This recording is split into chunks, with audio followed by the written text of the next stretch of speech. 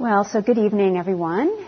And this is an auspicious event that you've shown up here this evening. Auspicious meaning significant and worthy of honoring.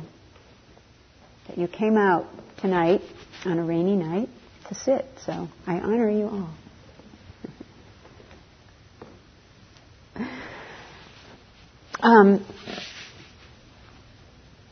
What I wanted to talk about tonight is happiness. In our culture, there's been a lot of talk lately about happiness. Books have been written and research is being done. And I recently read an article in the Chronicle that said that even though happiness is something that each one of us as human beings longs for, the scientists really haven't been interested in delving into it until recently because they believed until recently that our capacity for happiness was hardwired into us. In other words, we were stuck with whatever setting on the happiness scale we were born with. But it now seems that they have a different view, and that it does now appear to them possible that we can work on becoming happier. And they're now even conducting studies into how this can be done.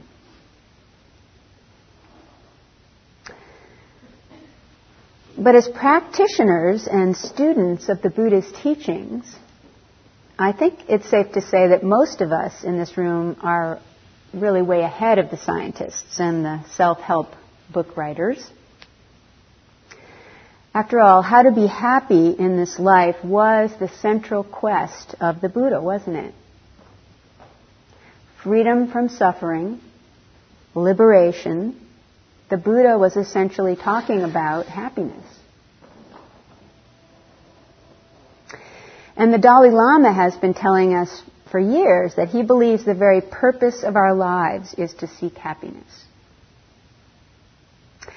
And that happiness can be achieved through training the mind. In fact, the Dalai Lama defines Buddhism as a training of the mind to deal with the afflictive emotions, those being greed, hatred, and delusion.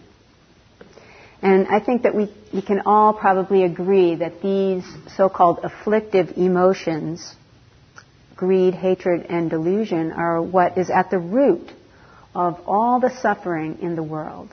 If we look personally within us and collectively outside of us, the wars, the injustices, the great gap between wealthy and poverty-stricken.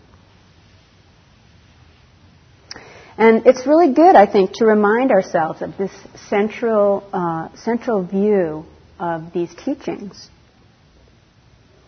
And after all, the Buddha did not concern himself really with those big existential questions that human beings have been struggling with for centuries and centuries. Where did I come from? What happens to me when I die? How did the universe come into existence? I mean, no human being has yet been able to answer these questions.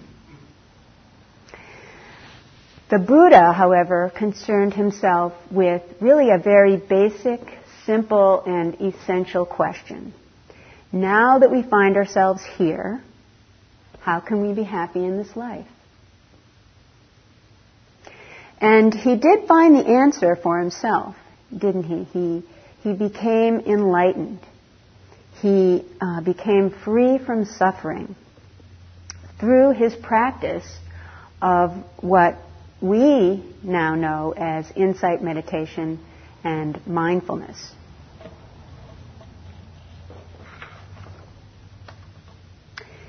And unlike our scientists previously believed about happiness, that basically we're stuck with whatever setting we have. The Buddha did not believe that things were predetermined, that human beings arrive in life irreversibly hardwired, that we're just cogs in some cosmic machine. He believed in the possibility of choice, the possibility of human transformation. He believed in freedom, the possibility that each one of us can become free from suffering in this life. Each one of us in this room. And of course, our choices, the choices that we make, and the actions that we take are significant. They do matter. This is the law of karma, right? I mean, and if you're paying attention in your life, you know that skillful and wholesome acts lead to happiness. Unskillful and unwholesome acts lead to suffering, right? So, what I'd like us to think about is, what is the nature then of true happiness? Daniel Gilbert is a Harvard psychologist who is now working in the field of happiness studies. There is actually such a thing as the field of happiness studies. And Daniel recently wrote a book called Stumbling on Happiness. And he was recently interviewed for this publication, Shambhala Sun. And I just wanted to read one excerpt from this interview with Mr. Gilbert. The interviewer asks him, "What do you think of the fact that the idea of happiness is enshrined in the U.S. Constitution?" And he answers, "The Constitution promises three things: life, liberty, and the pursuit of happiness." That's interesting. It's not the pursuit of liberty. Liberty you're given. But all you're given about happiness is the right to try to find it. And there's a lot of wisdom in that because, of course, nobody can guarantee you happiness. They can only guarantee that you are alive and free to pursue it. Then he says, "My synonym for the pursuit of happiness is living. I really think that's what life is all about." Some people will object because to them happiness stands for a kind of bovine contentment, the pleasures of the flesh. Surely life must be about something more than that type of happiness. Well, I don't think it is, because we can achieve happiness through some of the most sublime things, the things that we admire and cherish rather than the things we indulge in, like chocolate and a good orgasm. Those are sources of happiness too, but we know from data that altruistic acts, for example, are more powerful sources of happiness.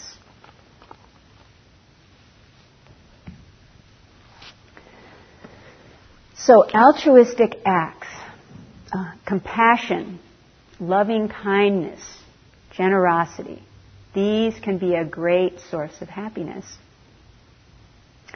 And yet, many people in our culture still seem to believe that true happiness depends on having everything go their way, on some sort of luck system, right? I mean, I think in people's minds, happiness, or many people's minds, happiness is something that may happen to them at some time in the future, if they're lucky. When I get that great plum job, when I find that right partner in life, when I get that facelift and body tuck, and I get that perfect look, then I know I'll be happy. Right? I mean, this is the way a lot of people think. But I think that as serious practitioners of mindfulness and insight meditation, we know, or we have a good sense, that to be truly happy, solidly happy in our lives, we cannot rely on circumstances outside of ourselves to be the source of our happiness. If we are truly mindful of the way things are in this life, we know that nothing is permanent. We know we can't take that plum job, we can't take that perfect partner, we can't take that beautiful, perfected body with us when we leave this life. So, how else to cultivate happiness?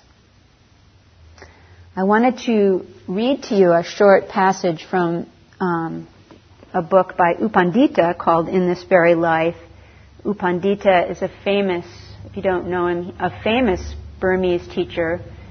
He's quite elderly now, but he was actually my teacher's teacher, one of Gil's teachers. So, U Pandita is talking about essentially the afflictive emotions, greed, hatred, and delusion. And he says, a person whose mind is free of these painful, oppressive qualities experiences an exquisite happiness and peace that cannot be bought with money. His or her presence becomes calm and sweet so that others feel uplifted.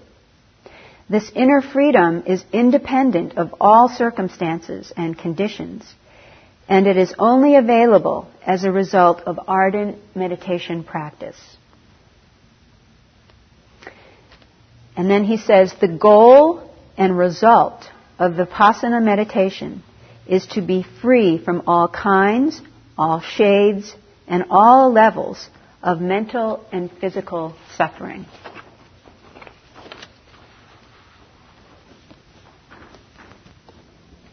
So U Pandita is saying that it is precisely that movement of desire or greed in the mind, that perpetual unrest, that constant dissatisfaction with the way things are, that always kind of looking towards the future. Once I get that job, that right partner, that perfect body, that it's precisely that movement of mind away from the timeless present moment, away from being alive in the here and now, that this is precisely what robs us of our happiness and precisely what causes our suffering.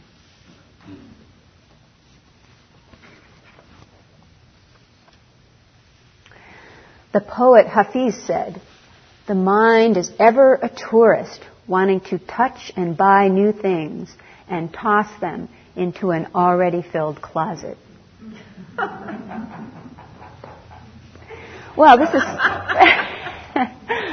is certainly a metaphor for our culture, isn't it? Our culture thrives on minds out of control with desire, constantly driving us to acquire more things and to deny the reality of our own bodies, so that, many people, women mostly, are driven to actually change their bodies with surgery so that they look more like, I don't know, beautiful people in the ads.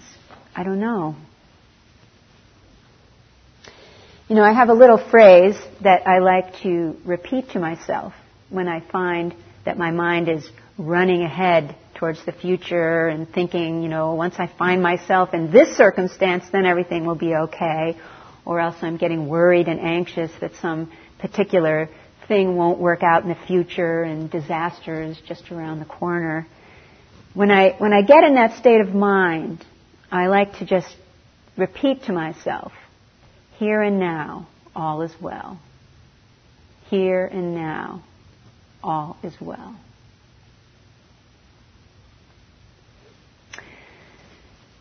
If you can think back to the first time you sat in meditation, what was the first thing you noticed? You probably noticed that your mind was out of control, jumping here and jumping there like a little monkey and chattering away. And our culture really does take advantage of this state. If we allow our out-of-control minds to drag us around in life, then we know we're probably going to end up in some circumstances and situations that we probably wouldn't consciously have chosen to be in. So this training of the mind to deal with greed, hatred, and delusion is absolutely necessary for bringing happiness into our lives. And as we contemplate our lives in this way, I think it's very important to invite this question. How do we want to frame our lives? How do we want to view our life here as a human being? What makes our lives meaningful?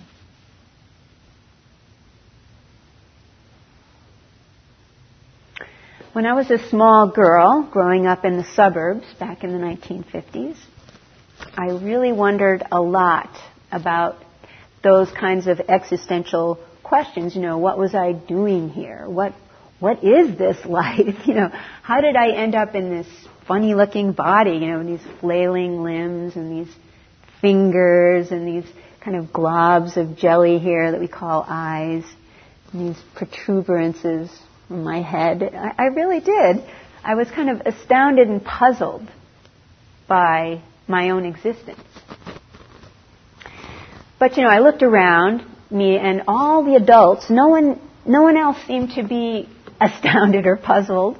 Everyone was very busy, going to work and mowing the lawns and cooking and cleaning in those very modern post-war kitchens that everyone was so proud of, just as if, there was nothing really to wonder about. So, as a child, I was really aware of and caught up in the mystery of life. I think many children are. So how do we lose this sense of mystery then? How do we lose it as we grow older? I mean, isn't it amazing that we're here in these amazing bodies? The Buddha used a parable to express the miracle of human existence. He said, imagine that a turtle sets out to swim the world's oceans. And somewhere in the oceans, a lifesaver, a floating ring, is thrown out into the water. The chances of having a human birth are the same as the chances that when that turtle decides to surface, that his head will come up right through the center of that ring. Human life is a precious, rare occurrence, but we get so busy, we get so caught up in all the little details of our lives that we forget.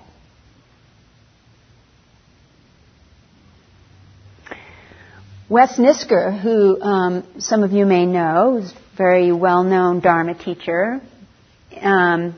He's written several books that combine scientific observations with the Dharma. And Wes describes our human bodies as one of Mother Nature's finest works of art. And he loves to, in his books and in his talks, he loves to quote these mind-blowing statistics, like if we stretched our entire circulatory system out, the arteries and all the veins and the capillaries, that the length of them would circle the earth a couple of times. And he also likes to point out that that really the external world, the world external to us, is basically silent and colorless. And that it's only with the combination of our sense organs, these funny little globs of jelly here and these protuberances, the combination of those with our minds, that's what creates sound and color and everything that we perceive. This is truly a miracle. And he also talks about DNA and the fact that within each one of our 10 trillion cells, there's a drop of what he calls seawater. And within that drop is a 2-yard long string of DNA. And he says if we stretched our DNA strands end to end, they would go around the Earth several million times. These are astounding things, but, we just somehow don't think about them. Rumi says, awe is the balm that will heal our eyes.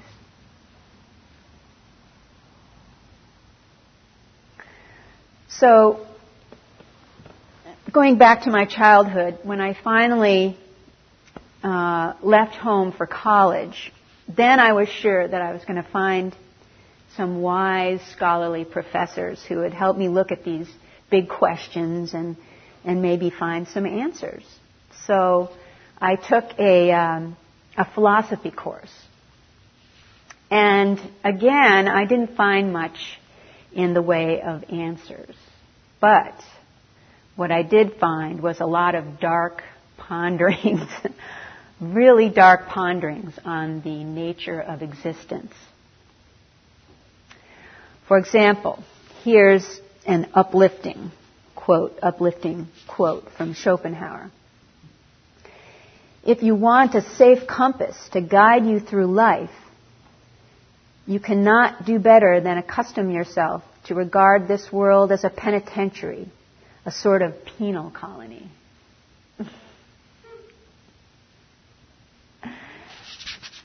So, as a young woman, there I was looking for a light, and what I found was more darkness. It was just not very satisfying. And I have to say that since I have gotten deeply into these teachings, I finally have found the light. So, getting back to that question, how do we want to frame our lives? When we look around us at other people in our culture, it's easy to see that many are keeping so busy, essentially, that they never really take time to contemplate this question. I mean, in our culture, there are so many distractions and entertainments. We can keep ourselves totally entertained from morning till night, right? I mean, there's no end to, what we can find in terms of distraction. But as Gil once said, no one ever became enlightened by keeping busy. And then I think there are some people who have thought about this question and who basically have decided they would like to frame their lives around success in a career, or amassing wealth, or becoming famous, or infamous. I mean, it seems that people are willing to do any foolish thing these days in order to attract the media. I mean, I'm sure you've seen some of these reality TV shows. It's just incredible. But anyway, so there's nothing wrong with these views of life, nothing wrong with framing your life around a career or wealth or fame or whatever. But the important thing is that we do take the time to reflect and to decide, what is our view? What does it mean to us to be a human being in this life?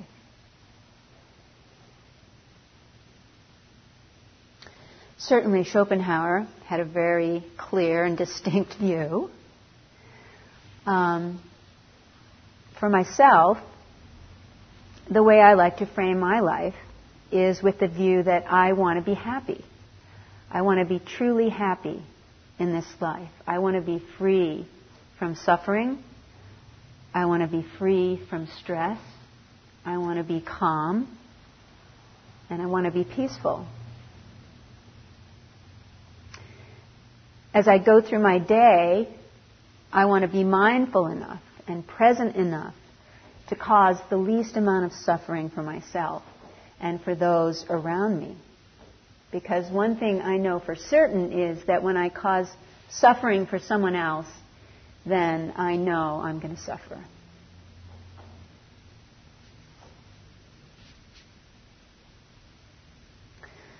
So when we sit, the qualities that are nurtured along with mindfulness are the qualities of compassion, kindness, patience, integrity, generosity. And as we know from or heard from the studies that Daniel Gilbert and his colleagues are conducting in the field of happiness studies, these are exactly the kinds of altruistic acts that do lead to happiness. So if these are qualities that are important to you and important to the way that you would like to frame your life, then you're coming to the right place, to this sacred space that we've created here where we can practice together.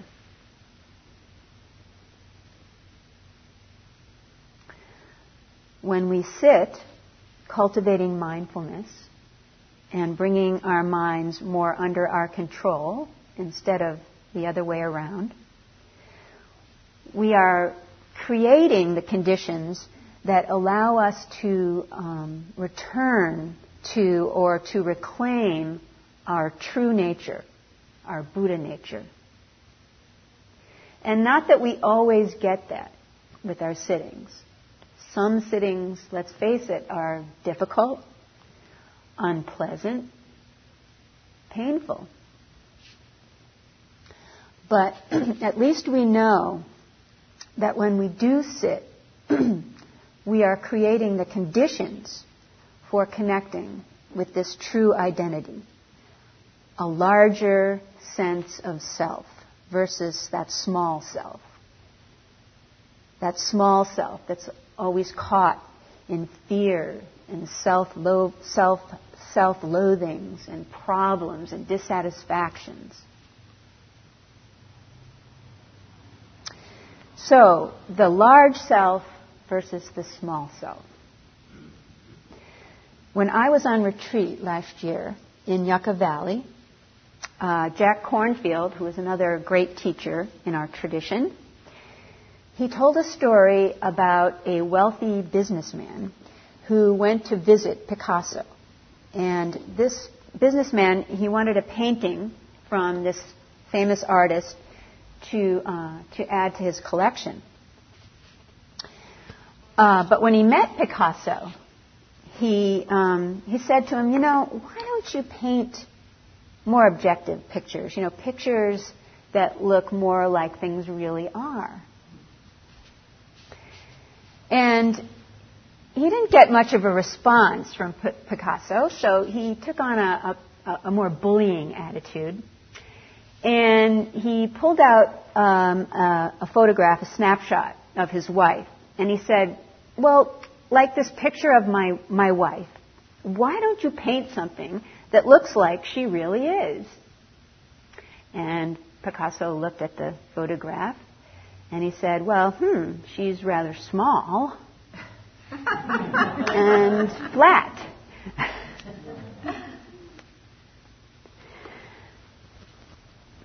So why do we sit? We sit to examine our small self with this larger self, this greater, more spacious awareness that each one of us has within us.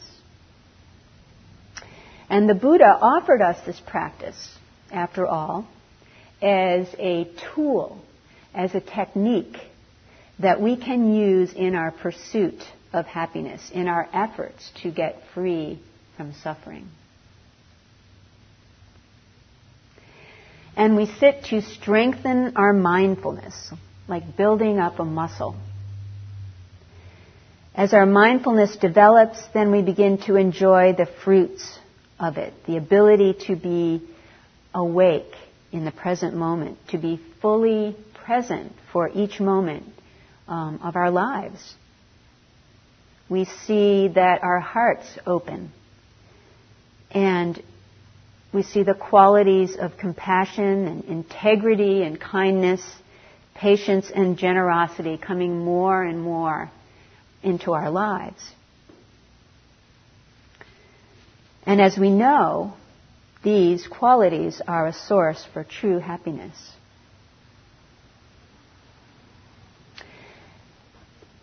We sit to nurture a happiness, a sense of contentment and peace that has nothing to do with what's going on outside of ourselves.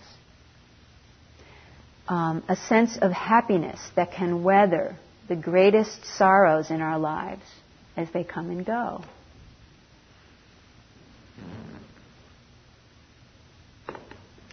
Of course, a key ingredient for this sense of happiness is equanimity. Equanimity is the crown of what we call the four sublime states. Those states being metta, or loving kindness, compassion, sympathetic joy, and equanimity. Equanimity is that solid and unshakable balance of mind that stays steady through all the emotional highs and lows that we encounter in our day. It's what helps us maintain that feeling of slight separation, of not getting caught in those highs and lows as they come at us. And I want to be very clear that I'm not talking about, when I talk about equanimity, I'm not talking about indifference to life's joys and sorrows. I'm talking about experiencing them fully, but with that slight sense of separation, that feeling of steady connection, that knowledge that the highs are not permanent, just as the lows are not permanent.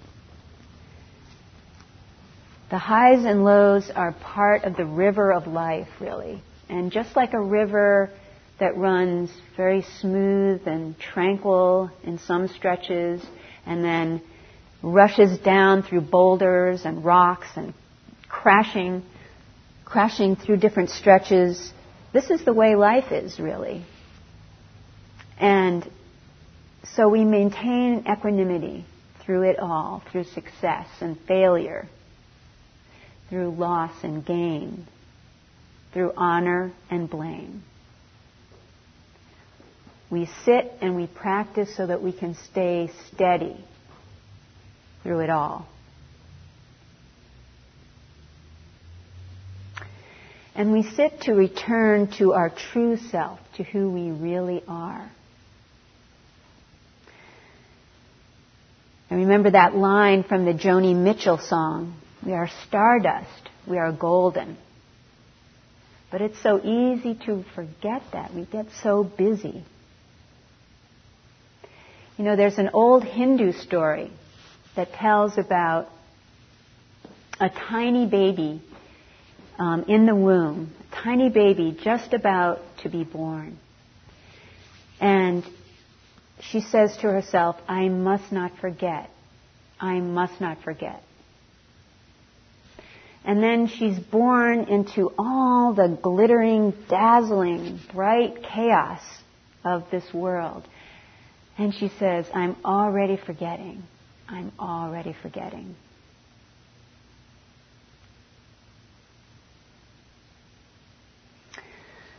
So again, I urge you to take time to reflect carefully on how you would like to frame your life. What is your view? And after all, you know, right or wholesome view is that first step on the Buddha's noble eightfold path towards liberation, towards freedom from suffering, towards true happiness.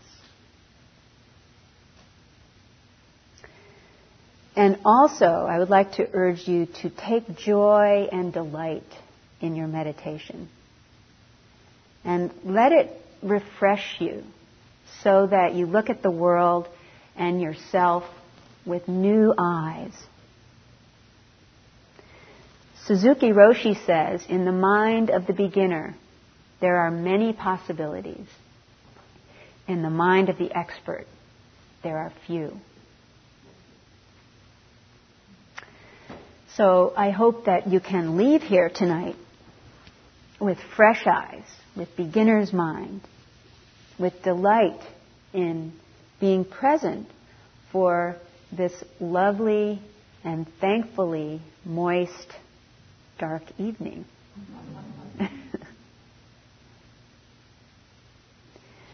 So I wanted to end by reading, this is a song really, by the Venerable Lama Gendun Rinpoche. Happiness cannot be found through great effort and willpower, but is already present in open relaxation. Don't strain yourself. There is nothing to do or undo. Whatever momentarily arises in the body-mind has no real importance at all, has little reality whatsoever. Why identify with and become attached to it, passing judgment upon it and ourselves? Far better to simply let the entire game happen on its own, springing up and falling back like waves, without changing or manipulating anything. And notice how everything vanishes and reappears magically again and again, time without end.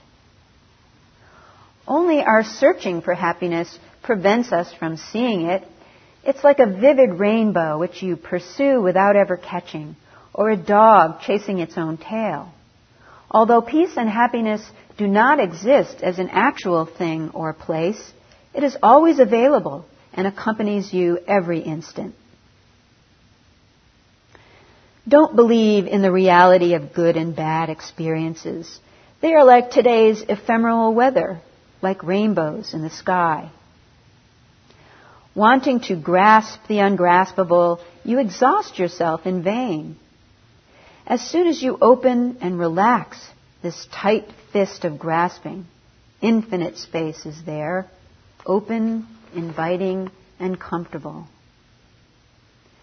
Make use of this spaciousness, this freedom and natural ease.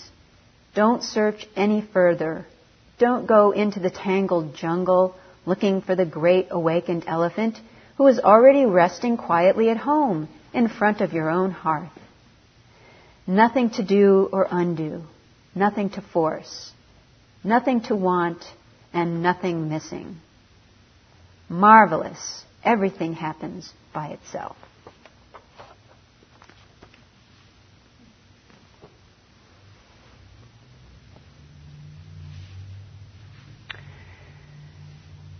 So,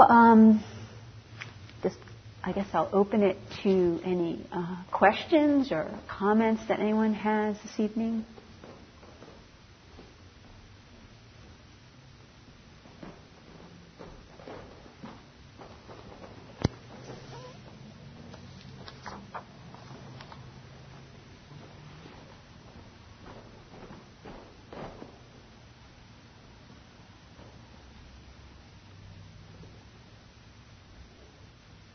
Okay, no questions? No comments? I have a comment. What's your comment? I got pretty joy from your dog.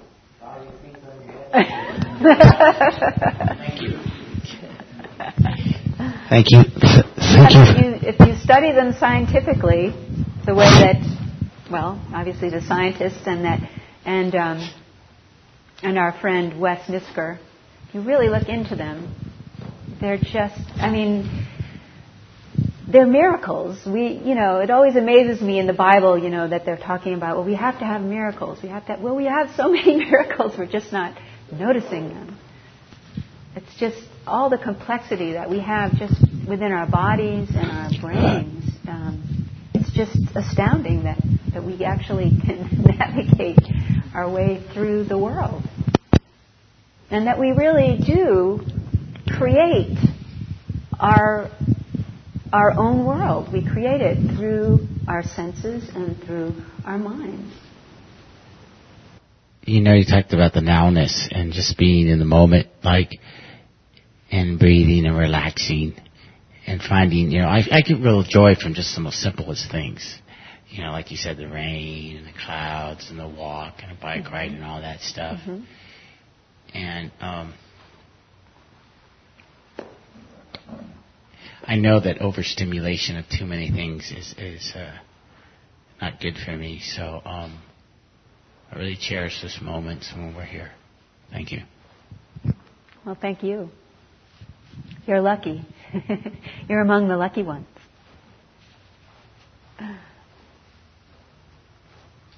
Yes. I found Gil's Dharma teachings on the web. I'm from Michigan. I'm out here on business. Take a moment when you go outside and feel the rain on your face, because in Michigan it's -5 right now. So better rain than -5.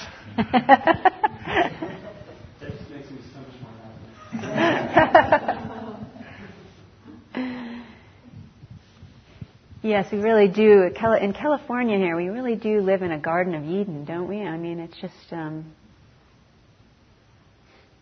just amazing how comfortable it is, and it's just not very challenging. It doesn't build character the way that I grew up in upstate New York in Rochester, right there on Lake Ontario, and then before I moved to California, I lived in Maine for about 10 years, and yeah, that's a whole different game back there.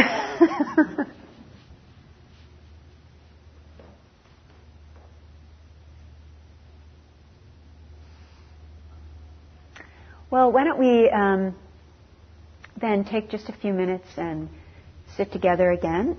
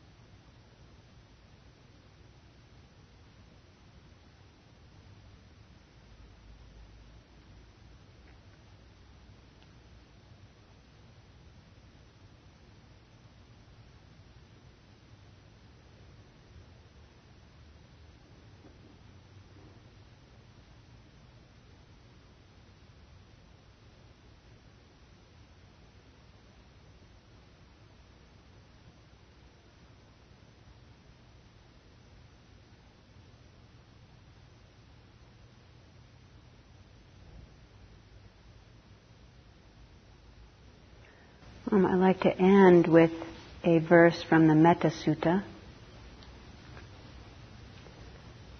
Let none deceive another, nor despise any being in any state.